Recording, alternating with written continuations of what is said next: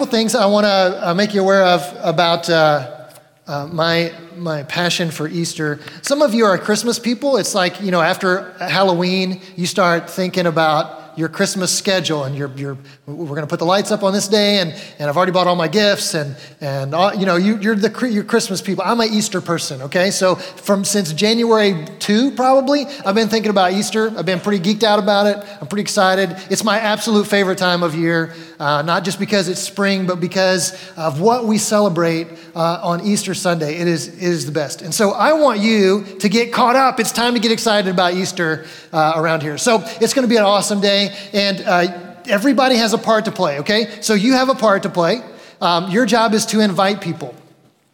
Easter is the time of year when people who don't regularly, that's harder to say than it should be, who don't normally attend church are more likely to respond to an invitation to come to church.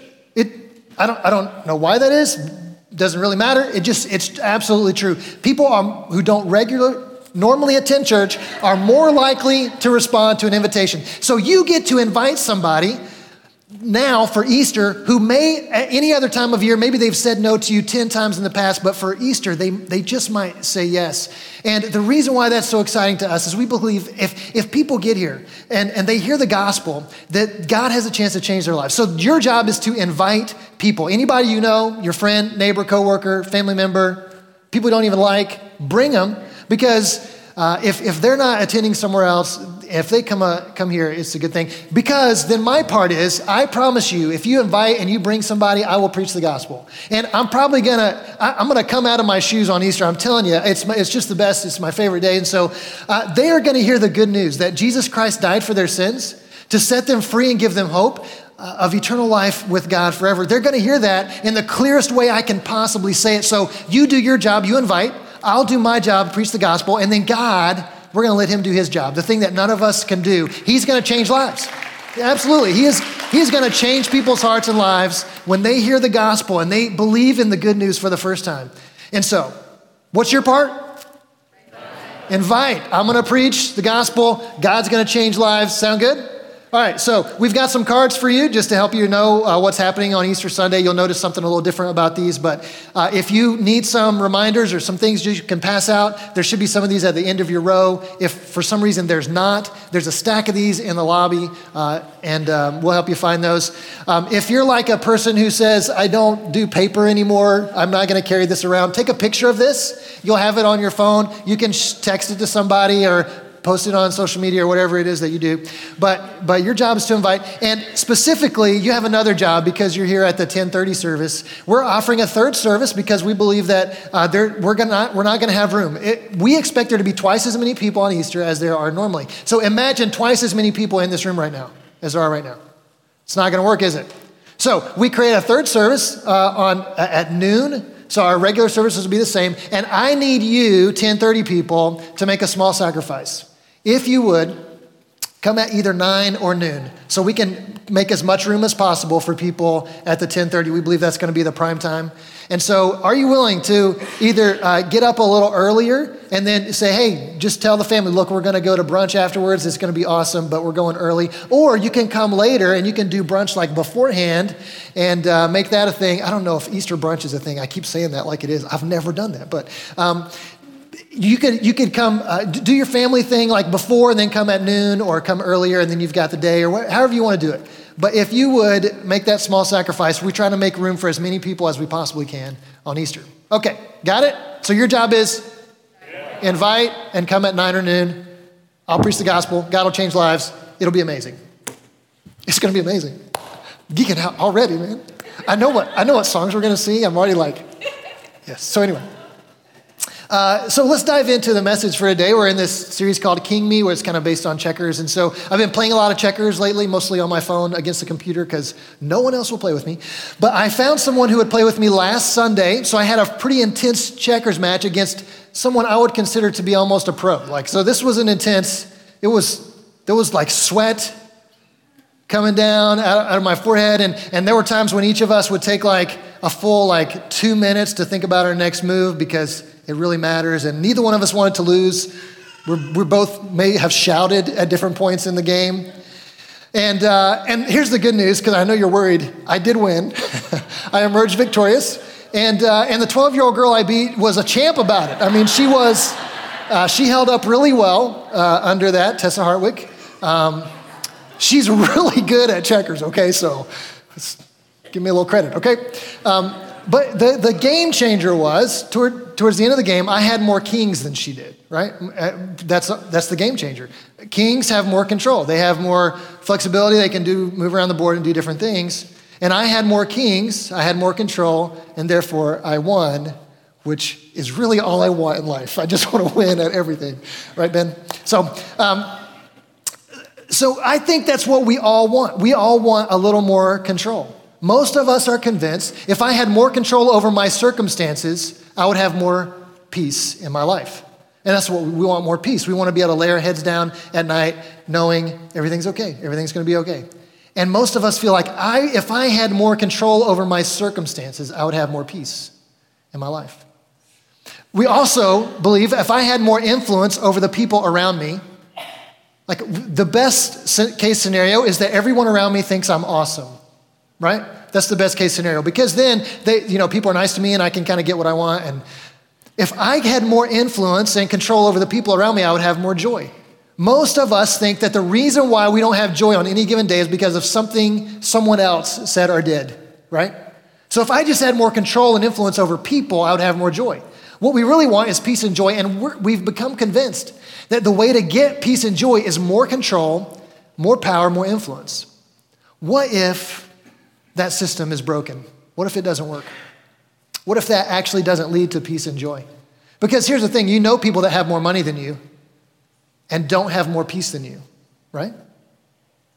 You know people who more people think they're awesome than people who think you're awesome, but they don't have more joy than you. So we have evidence in our lives that this system actually doesn't work. It's broken, and yet we play the game anyway. How can I get more money? Because money gives me control, right? How can I influence the people around me? How can I trick them into thinking that I'm pretty awesome when I know better? We play this game anyway, even though we know it doesn't work. It's a broken system. Jesus comes along. We're going to pick up from where Andy left off last week. Jesus comes onto the scene and begins to tell us about a different system, a different approach to peace and joy, to getting where we really want to be. But before Jesus, actually, even this guy named John comes along, and we call him John the Baptist because he baptized people. I just call him J the B. We're pretty close. And so John the Baptist comes along, and he begins to prepare the way for Jesus. That's his job, is to tell everyone, hey, Jesus is coming. He's going to be amazing. You're going to love him, and I need you to know what to expect. So John comes, Matthew chapter 3, verse 2. This is a summary of John's message. Repent, for the kingdom of heaven is near. Repent, for the kingdom of heaven is near. That's John's message, okay? Now, John is talking to a group of people who feel like they're pretty close to God. They're Jews, after all, and they feel like that they've kind of got this kingdom of God thing figured out. They think they know what it means, that the kingdom of God is near. But John says, repent.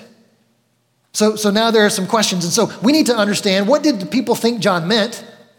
Because Jesus is going to come along in the very next chapter, Matthew 4:17, and say the exact same thing. So John did a good job preparing the way, right? Because Jesus comes along and says, here's my message. It's the same as John's. Repent, for the kingdom of heaven is near. So what did people hear when John and Jesus said this? And why is the word repent in there? Because they're pretty sure they know what's going on. So I'm going to do some drawing and some writing, and I'm just going to go ahead and let you grammar police know you have the day off. Don't correct anything that I put up here, okay?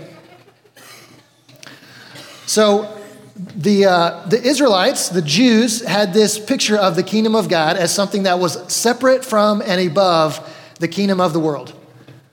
We are supposed to be separate from and above. God is holier, and so his kingdom is above. God is righteous. He's perfect. He does everything right. His kingdom is above the kingdom of the world, and it is separate from. And so how do you get into the kingdom of God? Well, first you should try to be a Jew, okay? If you're not, you're just out of luck. It's like if you want to be an NBA player, you should try to be tall. And if you're not tall, then I'm sorry. If you're a Jew, you're in. right? You're already in because the descendants of Abraham are in the kingdom of God, and you're separate. How do you stay in? You follow the law. If you're a Jew and you follow the law, you got nothing to worry about. And the law is this system designed to show people, here are the rules. Just follow these rules and you'll be fine. So if you're a Jew and you follow the law, you're in. If you're not a Jew or you don't follow the law, you're out. And it's a very clear line. There's a strong separation. And John comes along and says, repent from this. Repent means to turn around. Repent means you're going the wrong direction. Repent means it's time to change your mind. And some of you are like, wait a minute, what's wrong with this? I thought this was the system. I thought this was the way. But John comes along and Jesus comes along and says, repent from this. There's a different way. There's a better way. So the people ask him, we don't understand. We don't understand what you mean. We're pretty sure this is the way. Moses said this was the way. Abraham said this is the way. All the prophets said this is the way. What are you talking about? What are we supposed to repent from?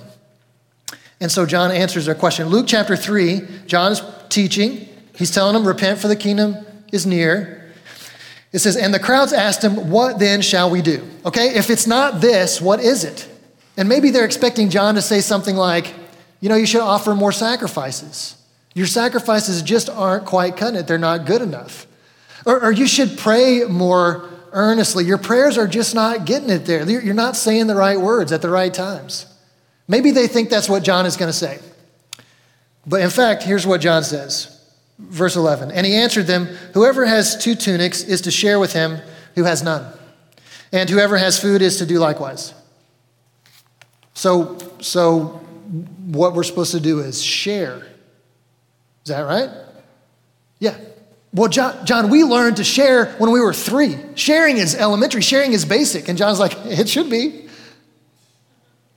But you need to learn to share. You're so caught up in keeping these rules that you forgot how to share, something that you should have known since you were a child. He goes on, the tax collectors also came to be baptized and said to him, teacher, what shall we do? If it's not this, what is it? And John says, collect no more than you are authorized to do. Tax collectors had a reputation for cheating people, taking more money than they really were supposed to, and lining their own pockets. And he just said, quit, knock it off, knock it off. These are your people. These are your countrymen. Stop stealing from them. Don't steal. That's pretty elementary, right? I learned that when I was 4. Don't steal, right? Took some bubble gum from the grocery store. Got in big trouble. Don't steal. John's like, yeah, it should be pretty simple. It's time to go back to the basics. Next verse. Soldiers also asked him, what shall we do? He said to them, do not extort money from anyone by threats or by false accusation, and be content with your wages. So John says there's a different system. You're so caught up in this system that's all about really you, like if I'm a Jew and I keep the law, I'm in, and no one can do anything about it. No one can take that away from me, and as long as I check the boxes, I'm good.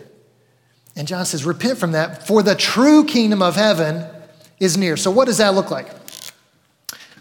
It looks like this. 2 more circles. I'm not Da Vinci, okay?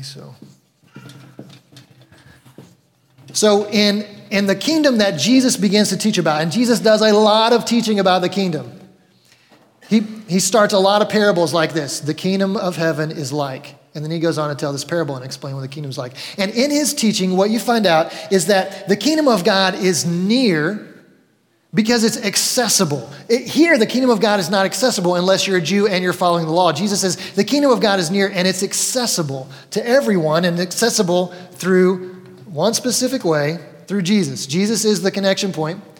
And he says there is a way to live in the reality where you are in the world because you're kind of stuck here anyway. You're in the world, but you can also be in the kingdom of God where God gets what God wants, where everything that God wants to happen happens. That's this space right here, where everyone in this space is submitting to the rule and reign of God. And Jesus says, you're invited. You're invited into this kingdom. How do you get in? You get in through Jesus. I am the way, he says. I am the way. How do you stay in? What is the law that we're supposed to follow? It's different. And it looks like this. It's really simple. So over here, you have 613 laws that you have to follow to be in the kingdom that is separate from the world. And Jesus says, we're actually just going to make it one. We're going to take those 613 and we're going to make it one. And here it is. Love one another. This matches with what John said, right? The people come to John and say, what do you mean repent? What are we supposed to do? And he says, love one another. Share. Stop stealing. Stop taking advantage of people. Stop using your position and power for your own benefit. Just love the people around you. That's the law of the kingdom.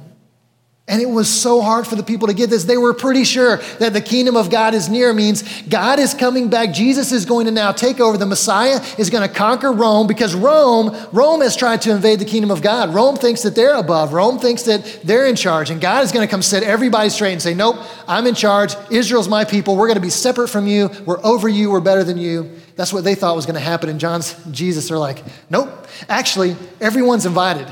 The kingdom of God is so near. And you're invited, and you can get here. So Paul comes along. We're going to skip ahead a few decades. Paul was someone who grew up in this system, where if I'm a Jew and I keep the law, I'm good. Paul grew up in this system, and he comes to meet Jesus, and he finds out that Jesus' kingdom is different. In fact, Jesus' kingdom is for me. It's for me because there's something good here for me, but it's not actually about me. It's for me, but it's not about me. Last weekend, my team lost in the Sweet 16. I don't really want to talk about it, but here we are. North Carolina Tar Heels. We're not supposed to lose in the Sweet 16. We're supposed to win in the Sweet 16. That's what we do, but we didn't. And I took it very personally because when I talk about my team, I say we won or we lost. I'm not on the team. I don't coach. I don't wear the jersey. But I say we instead of they because it's my team. And when they lose, I take it very personally because I think they should always win because that's what true fans do. You Cubs fans and Purdue fans who walk around all the time going, oh, we're terrible. We're probably going to lose tonight. And I mean, why wear a Cubs shirt? Just wear a shirt that says I'm sad a lot and we'll know. Like, we'll just know. You're a Cubs fan. Okay, you're a Purdue fan. I'm a Carolina fan. I believe my team is going to win every game. And when they don't, I take it really personally. And maybe sometimes I shout at the TV. And my sister and I text. And as we text through the game, and if we're losing, the texts get bigger and it's caps lock, and it's... So that's I think what we do. We make things about us. My fanhood is about me. And also my work is about me. My workplace and the people I work with, it's about me and me getting what I want. And my family is about me. And everybody needs to do things my way and on my timing and my schedule. And my community becomes about me then. And if things are happening in my community I don't like, and then maybe I'll go find another community. And before long, then my church is about me. And if they're singing songs I don't like and they're playing with instruments I don't like and they paint the walls a color I don't like, then I'm out because this is about me. But Jesus' kingdom and the kingdom that John preaches about is a kingdom that is for you, but it is not about you. And here's how Paul says that. In Romans chapter 14, Paul is talking to a group of Christians in Rome who there are both Jewish and Gentile Christians reading this letter, a part of this church. And here's what Paul says to them. In Romans 14, 17, he says, for the kingdom of God. Paul knows about the kingdom. He learned it from Jesus. He was mentored by the apostles. He knows about the kingdom. For the kingdom of God is not a matter of eating and drinking, but of righteousness and peace and joy in the Holy Spirit. Peace and joy. I want peace and joy. That's kind of what I'm after. That's why I'm chasing control and influence and powers, because I think it's going to give me peace and joy. And Paul is saying the kingdom of God is about righteousness and peace and joy. It is for you. But he says something strange at the beginning of this sentence that we need to talk about, that it's not a matter of eating and drinking. Why would he say that? Because I've been in church a long time, and I'm pretty sure it is a matter of eating and drinking. I mean, we do a lot of that, don't we? We're kind of professional eaters together, right? It's not a matter of eating and drinking. Why does he say this? Because the Jews and Gentiles in Rome were raised very differently. The Jews were raised under this system, and part of these 613 laws had to do with what you eat. What you eat was really, really important to them. And they were taught that anything that has been sacrificed to an idol, you can't eat that. It's actually sinful. You shouldn't touch it. You shouldn't eat it. And so there are a lot of people in Rome who are saying, I can't eat meat at all because I don't know if it's been sacrificed to an idol or not, so I'm just going to be a vegetarian. That's the only way I can have a clear conscience. And there are Gentile Christians in the church who are saying, I wasn't raised that way. It doesn't seem like there's a problem. These are not real God. They're fake. They're pretend gods. So a pretend sacrifice to a pretend God doesn't seem like it has any effect on me. And I really like bacon, so I'm just going to go ahead and eat. And they were actually using this as a way to measure each other spiritually. They were saying, well, I'm actually holier than you because I've decided not to eat anything rather than eat something that might cause me to sin. And the other people on the other side are going, well, I'm actually holier than you because I'm free to eat whatever I want. I'm pretty sure that God's okay with that. And so they were using this as a way to kind of measure each other spiritually. And Paul says, guess what? The kingdom of God is not a matter of eating and drinking. It's not about just having a clear conscience before God. So let's back up and see what else he says. We're going to read this whole section of John 14, 15 through 19. For if your brother is grieved by what you eat, you are no longer walking in love.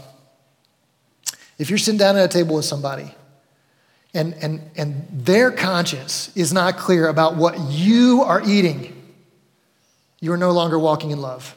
That's where we kind of want to say, it's none of their business what I'm eating. I can eat whatever I want. My conscience is clear with God. And Paul says, you're not walking in love. By what you eat, do not destroy the one for whom Christ died. The people that you're saying, I'm better than you because I'm free and I can eat what I want, or I'm better than you because I'm holy and I don't eat stuff. Those are people that Jesus died for. Knock it off. So do not let what you regard as good to be spoken of as evil, for the kingdom of God is not a matter of eating and drinking. It doesn't matter what you eat and drink, but of righteousness and peace and joy in the Holy Spirit. Whoever thus serves Christ, how are they serving Christ? By praying a lot, offering sacrifices? No, they're serving Christ by acknowledging each other and saying what you desire, what you prefer, what's on your conscience matters to me. That's serving Jesus. Whoever serves Christ in this way is acceptable to God and approved by men. So then, let us pursue what makes for peace and mutual upbuilding. We're going to pursue what makes for peace. Now, we don't have this issue in our culture today about eating meat or not eating meat. I know some people choose not to, but we don't make a big deal out of it. I don't really see people going around saying, you're such a terrible person because you eat this. But we do have issues, I think, that we have turned into a kind of a spiritual superiority thing. Some of you support the Republican Party. Some of you support the Democratic Party. And some of you have made a pretty big deal about that and are pretty sure that everybody who disagrees with you is wrong, and you're probably actually closer to God because your conscience is clear about the issues that you support and the things you stand for. Some people sing old songs and some sing new songs. Some people watch TV and some don't. And sometimes the people who do are thinking, I've got a clear conscience. I'm free. I can watch what I want and not sin. And other people are saying, we're actually pure because we don't let that junk into our house. We turn it into a spiritual battle. Some people like drums. Some don't. Some people drink a little, smoke a little, fish on the weekends, and some do not. And all we're thinking about is our conscience clear before God? And Paul comes along and says this message that Jesus has been preaching since he came onto the scene, you're looking at this the wrong way. You need to repent, for the kingdom of God is near.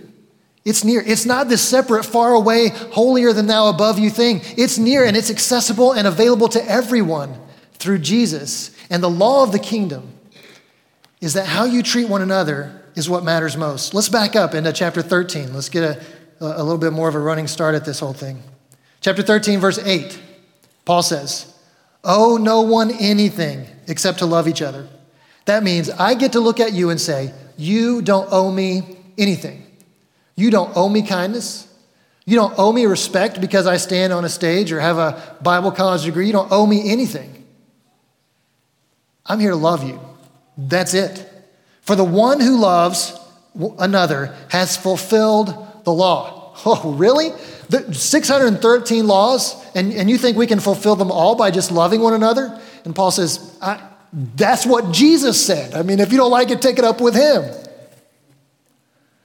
Verse 9, for the commandments, you shall not commit adultery, you shall not murder, you shall not steal, you shall not covet, and any other commandment, any, are summed up in this word, you shall love your neighbor as yourself. Where did he get that? That sounds familiar. Yeah, from Jesus. Love your neighbor as yourself. Any other commandment is summed up in this. That verse is in there for those of us who are worried that people are going to get away with stuff. If we try to simplify it all the way down to this, people are going to get away with bad things, you know? And I'm not good with that. And some of us are justice people, and some people are grace people, and I'm kind of a justice person, and there's a part of me that pushes back against this and says, no, it can't be that simple. Somebody's going to get away with something that they shouldn't get away with. And so Paul put this verse in here, and he says, why are you worried about that? All of the laws are summed up in this one thing. If we do this, if you love one another, are you going to murder? No. If you love one another, are you going to steal? Are you going to cheat? Are you going to lie? Are you going to gossip? Are you going to commit adultery? No, because all of those laws are based on loving each other. If you love one another, you don't have to worry about anybody getting away with stuff. Let's just love each other. And love means, it doesn't mean having a warm, fuzzy feeling towards people, because sometimes you can't control that. Love means you act in the other person's best interest, no matter what, even if it costs you a little bit. You act in the best interest of the other person. Paul goes on in chapter 14, he begins this conversation about eating or not eating and about worshiping on certain days or not. Then he says this, for none of us lives to himself and none of us dies to himself. Paraphrase, it is not about you. It is absolutely for you. It's for your forgiveness and for your hope and for your freedom, but it is not about you. And he kind of wraps up this conversation in chapter 15, verses 1 and 2. He says, we who are strong have an obligation to bear with the failings of the weak and not to, say this with me, please ourselves. Let each of us please his neighbor for his good to build them up. This is not about you. We have kind of made faith, our American Christian subculture faith, into a very private thing, right? It's private. It's between me and God, and it's none of your business. And as long as my conscience is clear before God, you have nothing to say to me about how I express and live my faith. And to that, John, the Baptist, Jesus, and Paul would say, repent, for the kingdom of God is near.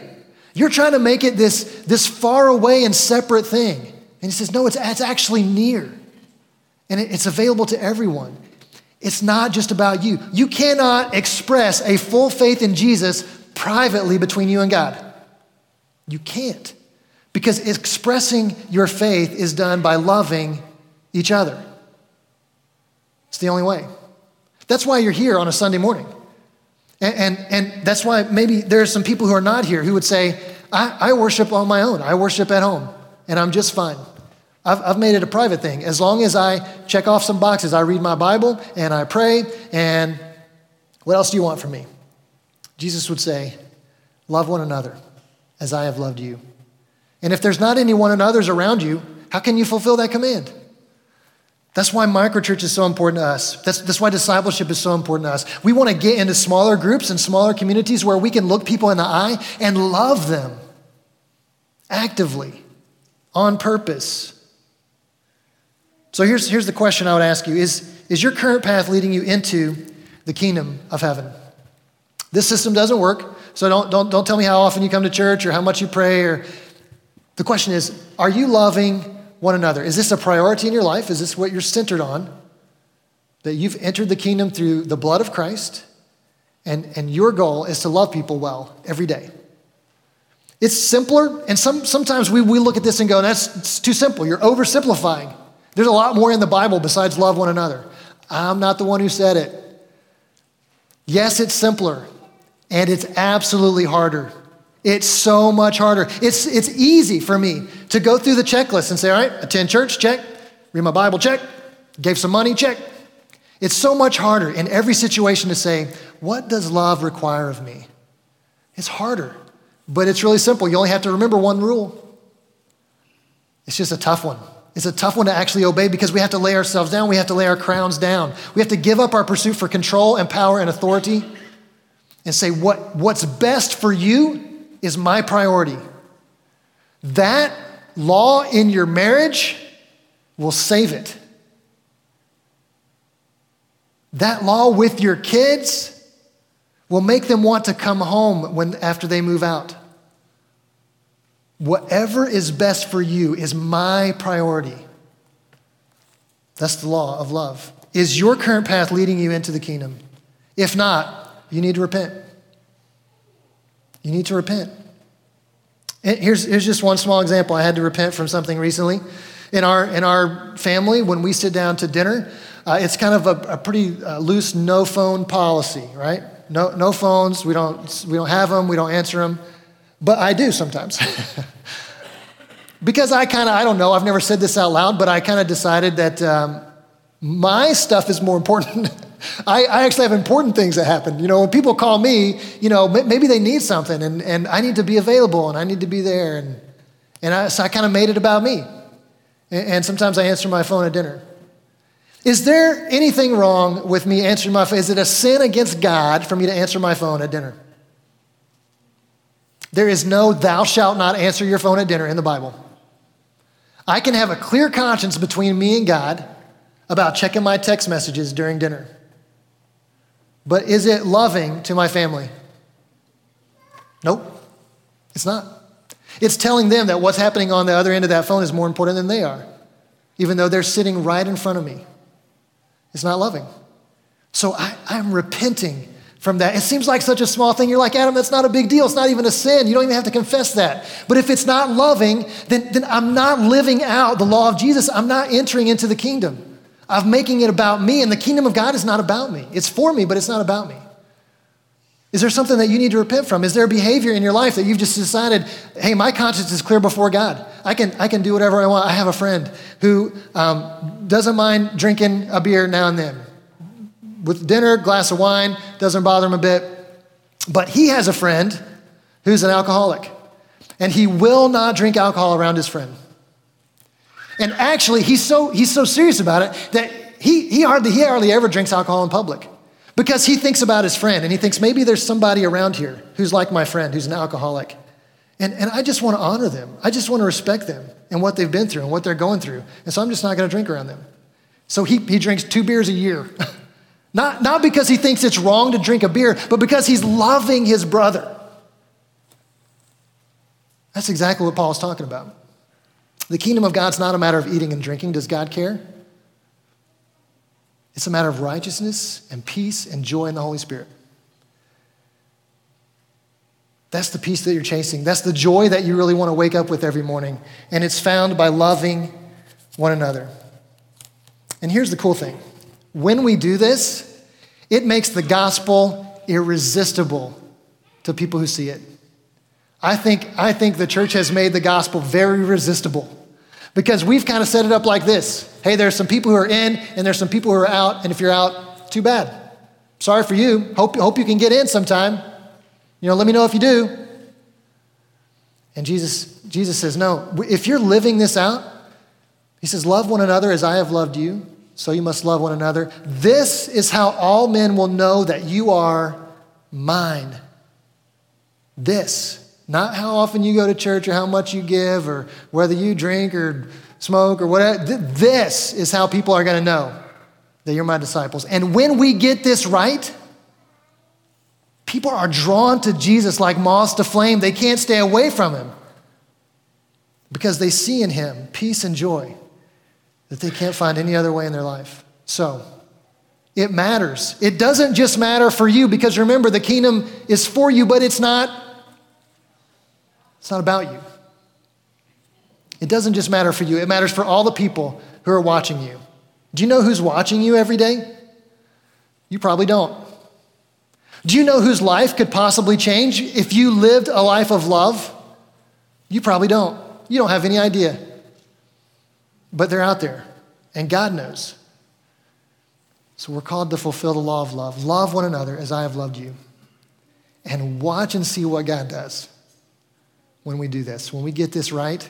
If we as a church family got this right, would it impact our community?